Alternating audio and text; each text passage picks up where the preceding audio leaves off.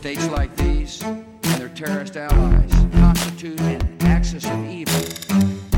Not merely peace in our time, but peace in all time. Continued cooperation for world peace. All those who have fought against oppression. This country deserves a break from politics and a permanent break. Talking about Brexit. Hej och välkomna till säsong 3 av Utrikespodden med mig Axel Hellman i Bryssel och med mig från Stockholm har jag som alltid Sebulon Kallander. Hej Seb! Hej Axel! Ni som brukar lyssna har märkt att vi har haft ett litet juluppehåll de senaste veckorna. Men nu är vi tillbaka till ett nytt år, en ny säsong och otroligt mycket nytt att prata om. Under julbreaket så körde vi också en liten frågestund på Instagram och där kunde man bland annat tipsa om ämnen och personer som man skulle vilja se i podden framöver. Och som vi sagt från början så vill vi gärna att ni som lyssnar ska kunna vara med och påverka så mycket som möjligt om vad vi gör av den här podden. Därför känns det grymt kul att kunna inleda den här säsongen med att berätta att en av de gäster som flera av er har skrivit till oss och sagt att ni gärna vill se i podden kommer att dyka upp redan i nästa avsnitt. Sebulon, har du lust att presentera säsongens första gäst för våra lyssnare?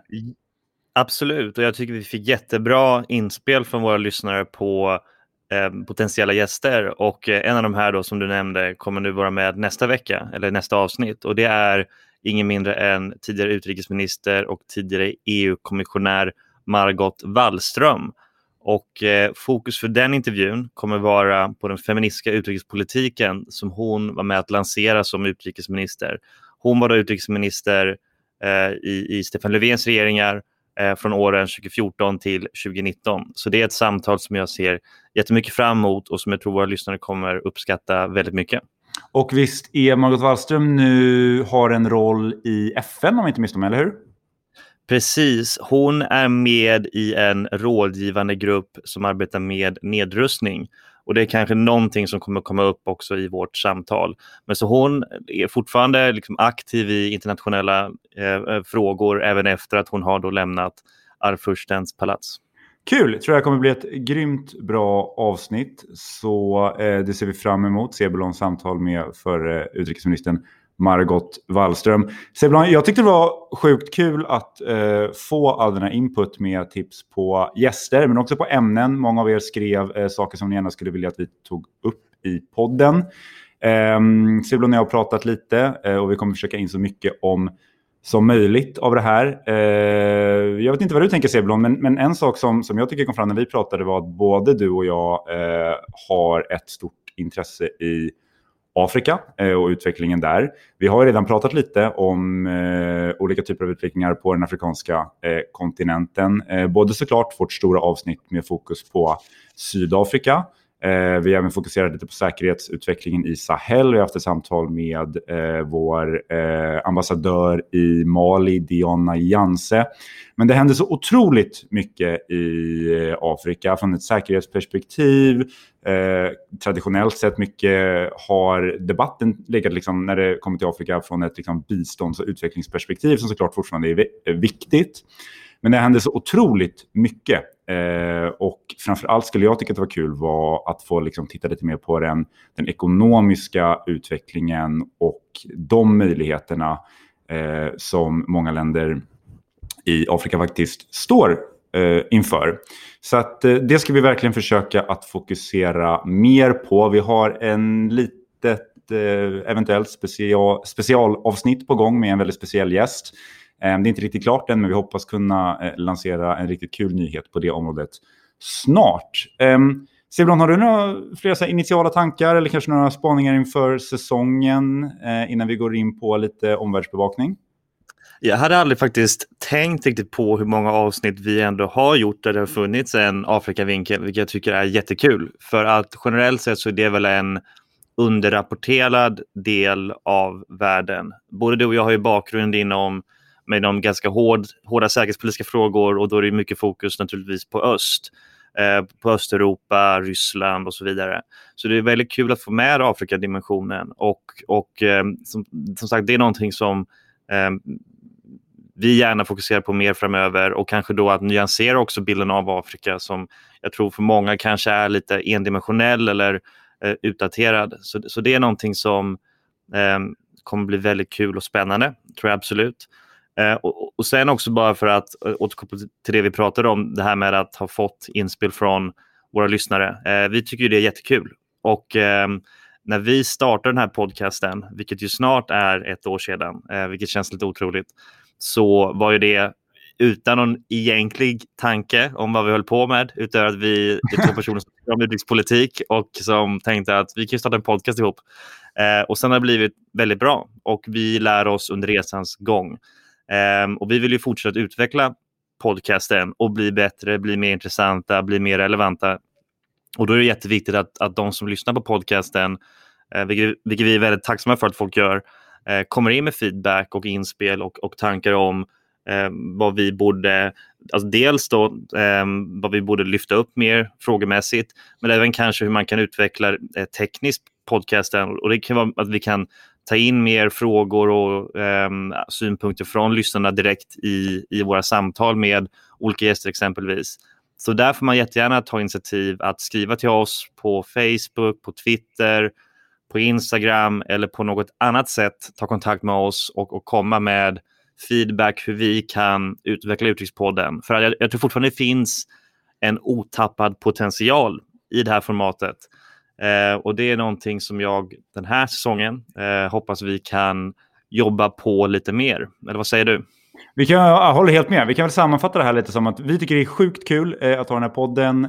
Vi tycker det är sjukt kul att få höra vad våra lyssnare tycker. Vi tycker väldigt mycket om våra lyssnare, och vi vill framförallt höra mer från er. Så vi finns på Facebook, vi finns på Instagram. Följ oss gärna där, och var inte rädda att liksom slida in i vår inkorg och skicka lite spaningar på vad just du skulle vilja att vi pratade om framöver.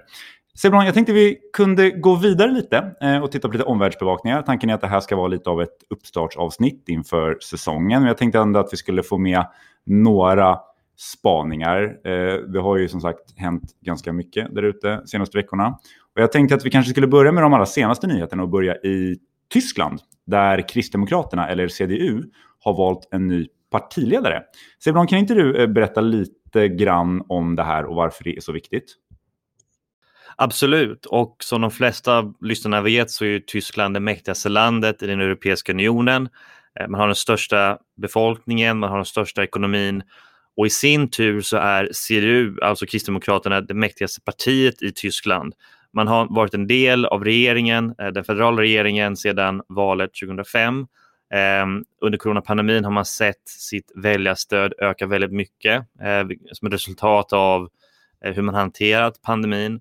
Och nu under helgen så valdes en ny partiordförande, och det blev då Armin Laschet. Det var han och ett par andra kandidater som möttes, och han vann dem med minsta möjliga marginal, får man väl ändå säga. Armin Laschet då, vem är han? Finns det någonting du kan säga om vilken typ av person eller politisk ledare han är, och vad det här innebär för Kristdemokraterna? Som du säger har ju de fullkomligt dominerat tysk politik sedan andra världskriget. Så man kan ju anta att Armin Laschet kommer att ha väldigt stor påverkan på den generella politiska utvecklingen i Tyskland också, eller?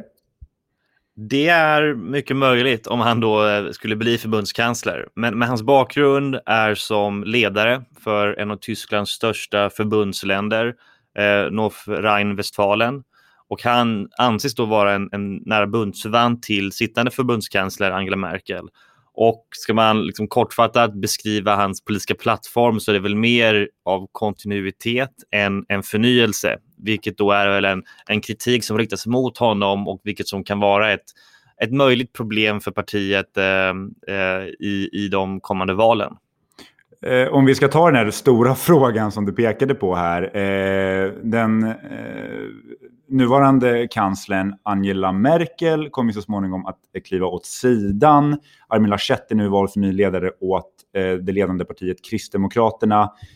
Innebär det här att han automatiskt också kommer bli rikskansler, alltså den ledande politikern, alltså Tysklands ledare, eller? Nej, inte riktigt. Han är kanske favorittippad, men det är ingenting som sker per automatik att han blir CDUs och CSUs kanslerkandidat. Han är inte jättepopulär om man tittar i opinionsmätningar, och tittar man på den diskussion som finns nu, så ett namn som nämns väldigt ofta är ju Markus Söder, och han är ju då ledare för CSU som är CDUs systerparti i det stora förbundslandet Bayern. Och det är ju en speciell relation CDU och CSU har, där CDU har gått med på att inte ställa upp i val i Bayern utbyte mot om man har en slags valpakt med CSU som också är ett kristdemokratiskt parti. Och Markus Söder är väldigt populär, och tittar man även på opinionsmätningar utanför Bayern, alltså som gäller för hela Tyskland, så är han populärare än Armin Laschet. Så att den som är partiordförande i CDU blir per automatik inte förbundskanslerkandidat, utan det är någonting som återstår att avgöras, och det är då ganska snart val, alltså det är ju under hösten. Just det, och det där såg vi också här om året med Annegret Kramp-Karrenbauer, eller AKK, som ju såg ut, hon kallades ju ofta för Mini-Merkel, hon såg ju ut att vara liksom kronprinsessan i CDU, och det pratades mycket om att hon skulle ta över en dag som kansler, och så har det inte riktigt blivit. Så jag förstår att det finns många liksom frågetecken som det ofta gör när vi pratar om sådana här saker. Men finns det någonting man ändå skulle kunna säga om vad det här valet av Armin Laschet kan betyda för Europa eller för Sverige i ett större perspektiv? Så vi vet ju inte definitivt vem som blir förbundskanslerkandidat för CDU-CSU under hösten, och vi kan inte heller med säkerhet säga vem som blir förbundskansler, eftersom att om man tittar på opinionsmätningar så har ju även det gröna partiet gjort väldigt bra ifrån sig och växt framförallt på bekostnad av Socialdemokraterna. Så att man kan väl inte dra några slutsatser just nu om det, men vad det understryker den här helgen, det är att vi verkligen närmar oss ett slut på den väldigt långa Merkel-eran. Hon har ju suttit som förbundskansler sedan 2005 och haft en enorm närvaro och påverkan på europeisk politik under den här tiden. Och hennes ställning har varit alltså tämligen unikt i europeisk och i någon mån världspolitiken. Och sen om man tittar på en större europeisk kontext, så det här valet som då är i Tyskland till förbundsdagen, det följs ju rätt kort efter, alltså bara ett par månader, av ett presidentval i Frankrike där president Emmanuel Macron ställer upp för omval. Och det kommer bli 2 val som kommer ha en enorm påverkan, tror jag, på europeisk politik på 2020-talet. Vi har mycket att återkoppla till längre fram, inte minst. Jag tänker att vi kanske ska köra en Tyskland special vid tillfälle. Det vore inte helt fel. Det borde vi verkligen göra. Men Axel, du har följt i någon mån vad som sker i Uganda. Jag tänkte om du kanske kan upplysa oss vad det är som pågår där. Ja, jag tänkte, och det här kommer vi säkert kunna återkomma till i kommande avsnitt, men jag tänkte att vi skulle nämna det lite kort bara. Det har ju precis hänt. I Uganda så har man alltså precis haft presidentval, och i det så var det alltså den sittande presidenten Yoweri Kaguta Museveni som har blivit omvald. Och Museveni är 76 år gammal, han har suttit på den posten i 35 år redan, och han kan väl i alla fall nu för tiden beskrivas som lite av en klassisk autokratisk ledare vars maktposition bygger på tjänster, gentjänster, repressiva åtgärder mot politiska motståndare och media, och ett systematiskt missbruk av våld och övervakning, någonting som vi framför allt sett i upptrappningen till det här valet och under valkampanjen. Och jag tycker att det här är intressant. Uganda är ett fascinerande land i en otroligt dynamisk region i östra Afrika. Tittar man på Uganda så har ju relationen till omvärlden och framförallt flera av västmakterna under den här långa perioden under vilken Museveni har suttit som president följt vad man nog får säga ett ganska välbekant mönster, där Museveni har byggt en ganska nära relation till bland annat USA, framförallt genom att ha en aktiv roll i kampen mot extremism i Somalia, som ju ligger i Ugandas närområde och där det är otroligt mycket instabilitet och har varit under lång tid. Men man har även skickat stöd till insatserna i Irak och i Afghanistan, där alltså soldater från Uganda har stridit tillsammans med amerikanska soldater. Och samtidigt som man har gjort det här och byggt upp de här relationerna med bland annat USA, så har ju Museveni och hans regim blivit allt mer repressiv på hemmaplan. Och det som jag tyckte gjorde det här valet särskilt intressant var ju oppositionen mot Museveni och hans utmanare i presidentvalet, Bobby Wine, som är en ung kandidat. Jag tror han är 48 år gammal och väldigt mycket liksom presenterat som ansiktet utåt för en ung befolkning.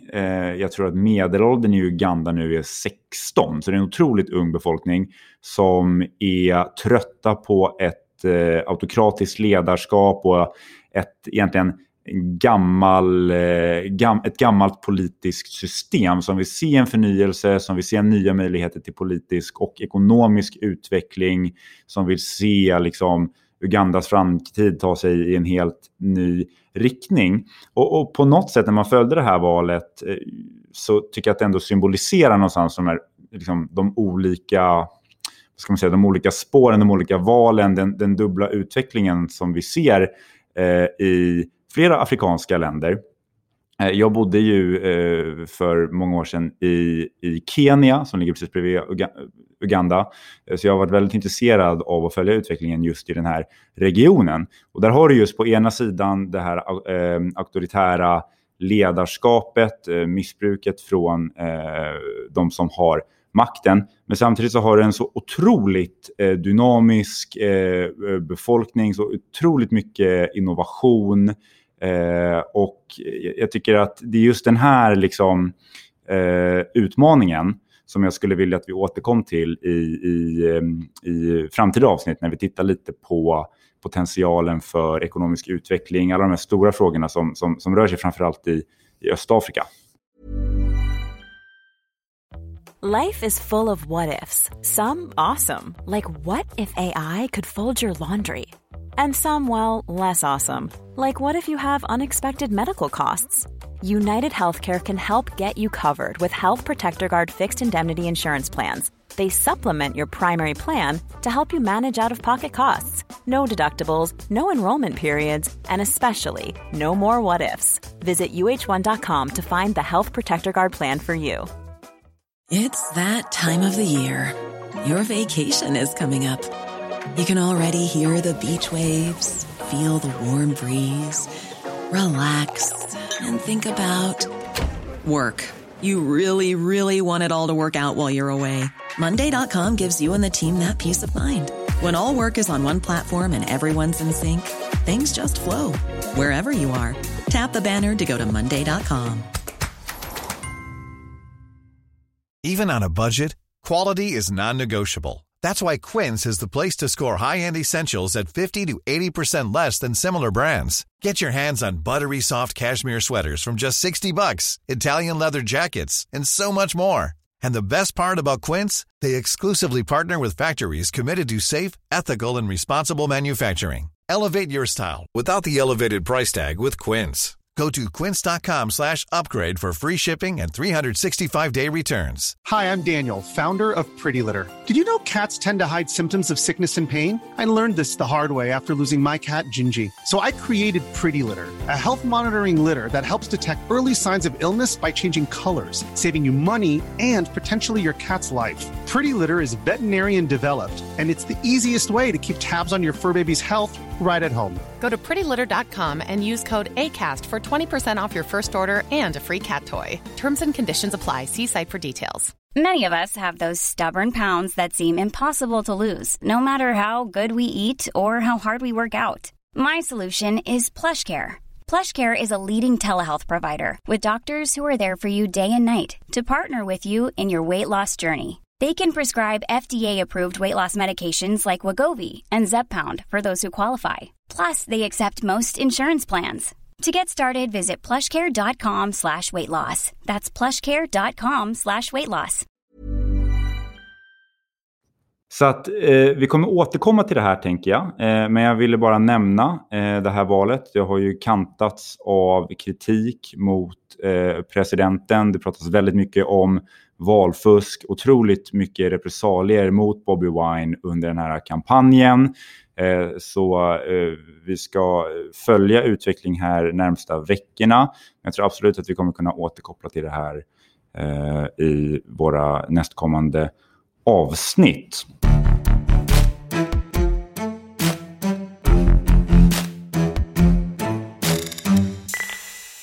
Ett ämne, Sebulon, som jag tror att flera av våra lyssnare kanske har hört mer om är såklart det som har hänt i USA på senaste tiden. Vi pratade ju i vårt senaste avsnitt om de nya utmaningarna som Biden och hans administration kommer stå inför från ett utrikespolitiskt perspektiv. Och sen dess har vi ju sett, vad man ändå får säga, otroligt sorgliga, tragiska utvecklingar på hemmaplan i USA. Jag pratar såklart först och främst om det som utspelade sig i den amerikanska kongressen häromveckan. Sebulon, kan inte du börja med att bara liksom berätta lite om vad som hände i amerikanska Kapitolium i början av januari? Ja, så alltså den dagen började med att fokus var på det som hade hänt i delstaten Georgia, där demokraterna vann 2 platser till den amerikanska senaten och på så sätt säkrade en väldigt skör majoritet där. Och sen senare under den dagen skulle då kongressen genomföra vad som är en mer eller mindre ceremoniell process där man då godkänner elektorsrösterna från delstaterna. Och inför det här så hade president Trump satt press på sin vicepresident Mike Pence att han skulle gå emot den konstitutionella ordningen och vägra att fullfölja den här processen, vilket Mike Pence då inte ställde upp på. Och när den här processen då var igång i kongressen så hade Trump ett stort ett tal till sina anhängare utanför Kapitolium, och han hetsade dem, han uppviglade dem att ta sig till Kapitolium och helt enkelt att stoppa processen och vad som i klarspråk är en statskupp.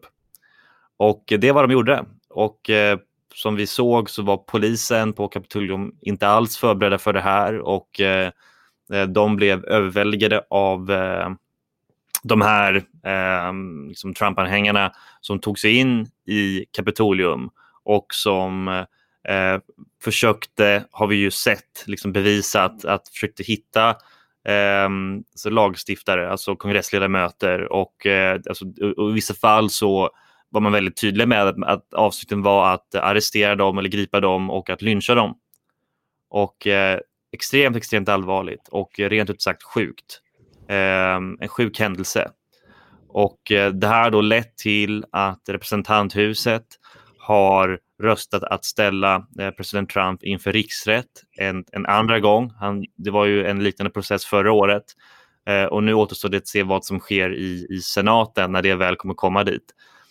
Så det här har varit väldigt dramatisk slutskede för Trumps presidentskap och ett mörkt kapitel i amerikansk historia. Jag tycker det var fruktansvärt att se bilderna från Kapitolium och också att liksom se hur alltså republikanska kongressledamöter trots det här fortfarande backar upp president Trump, trots att han har hetsat och uppviglat sina anhängare till att attackera den amerikanska staten och den lagstiftande makten.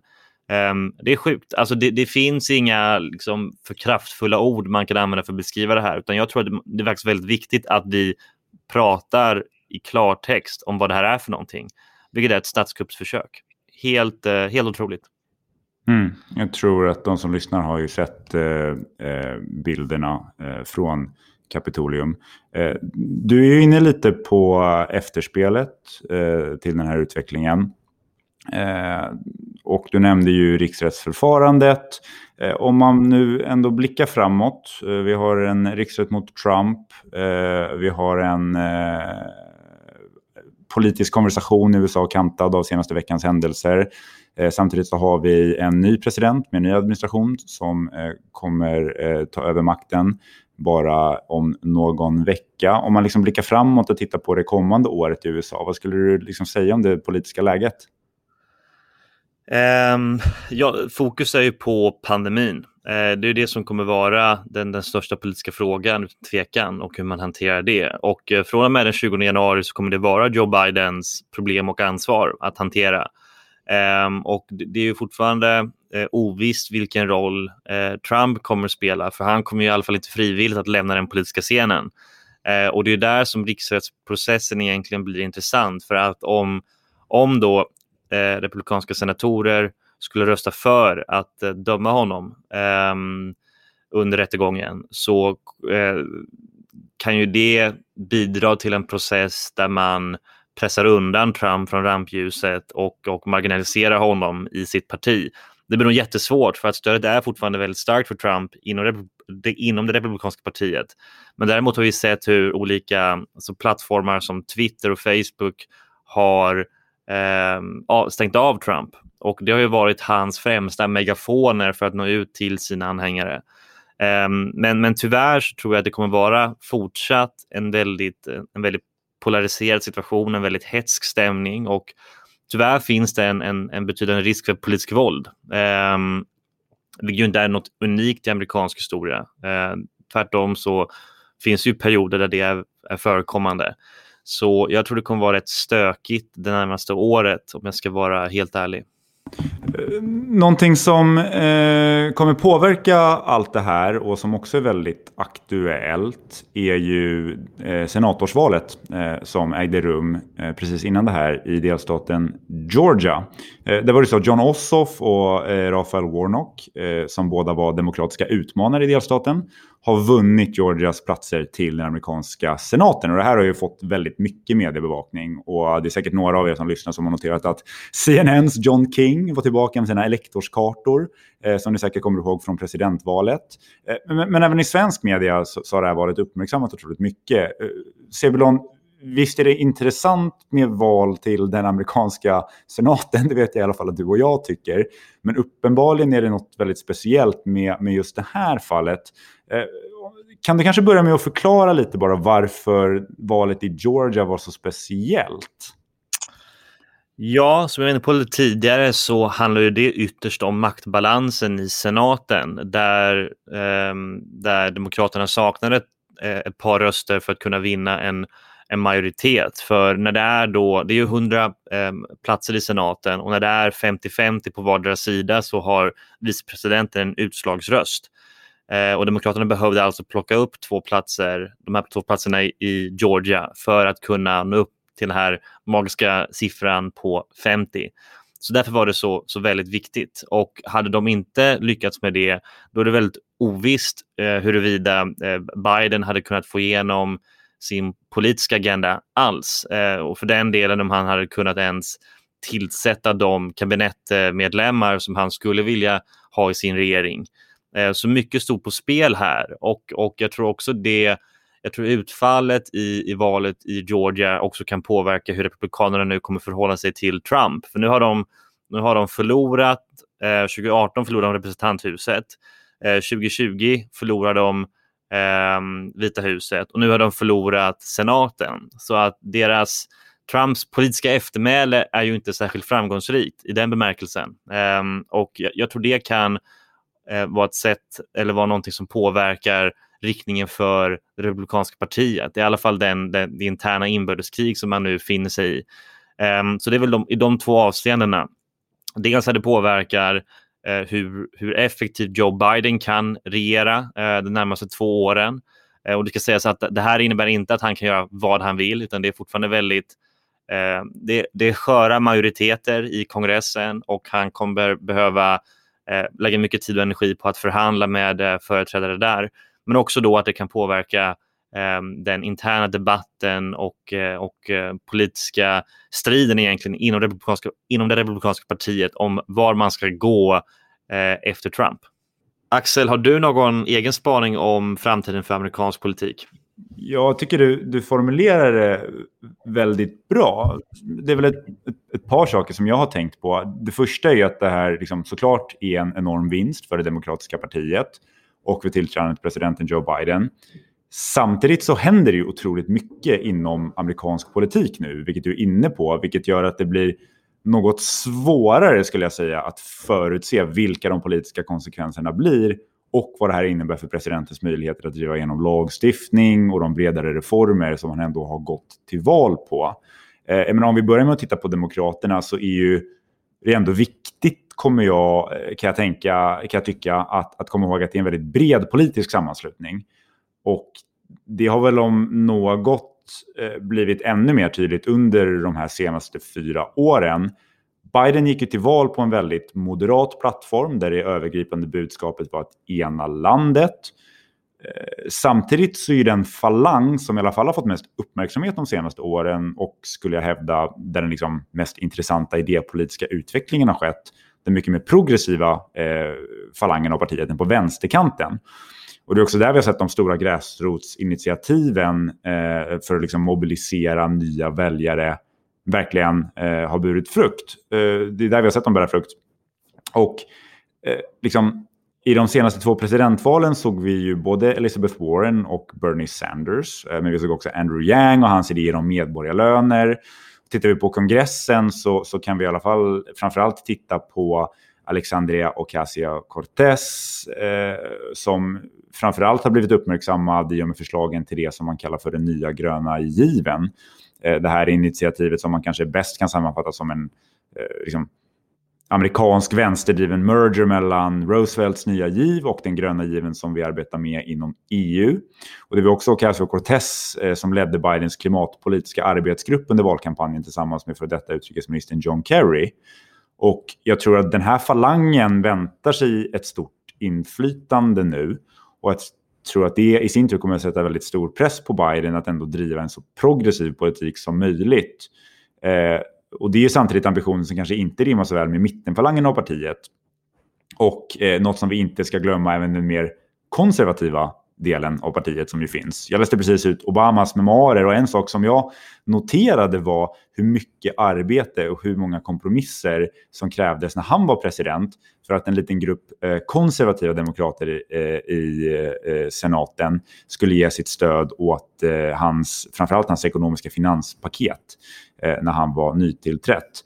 Så att vad jag vill säga med det här är att visst är det en otrolig boost för Joe Biden och demokraterna att Georgia föll ut som det gjorde och att man nu ändå kontrollerar kongressen. Men jag tror att det kommer krävas lika mycket jobb från Bidens sida för det. Och det sista jag skulle säga, och det var ju du väldigt tydligt inne på tycker jag, men det är att det pågår ändå någon sorts öppen strid nu inom det republikanska partiet. Där det här nästan enhälliga stödet som vi har sett för Trump under flera år nu långsamt börjar luckras upp. Och vi såg ju bland annat att ett antal demokratiska kongressledamöter röstade för att ställa Trump inför riksrätt till exempel. Men om de i sin tur kommer vara beredda att stödja Bidens policies är såklart en helt annan femma. Så att jag skulle väl sammanfatta det som så att liksom absolut ett stort steg framåt för Bidens och hans möjlighet att driva igenom sin politik. Men jag skulle säga att det finns ju verkligen fortsatta utmaningar både inom partierna och gällande allt som rör någon form av politiska kompromisser för att föra framåt en gemensam politisk agenda framöver. Så att det här är ju någonting som vi absolut kommer att följa. Väldigt bra analys. Med det sagt Seb, så tänker jag att vi ska runda av det här första avsnittet för säsongen och tacka alla våra lyssnare som alltid och se fram emot ditt samtal med Margot Wallström som kommer nästa vecka. Det blir kul. Tack så mycket. Tack!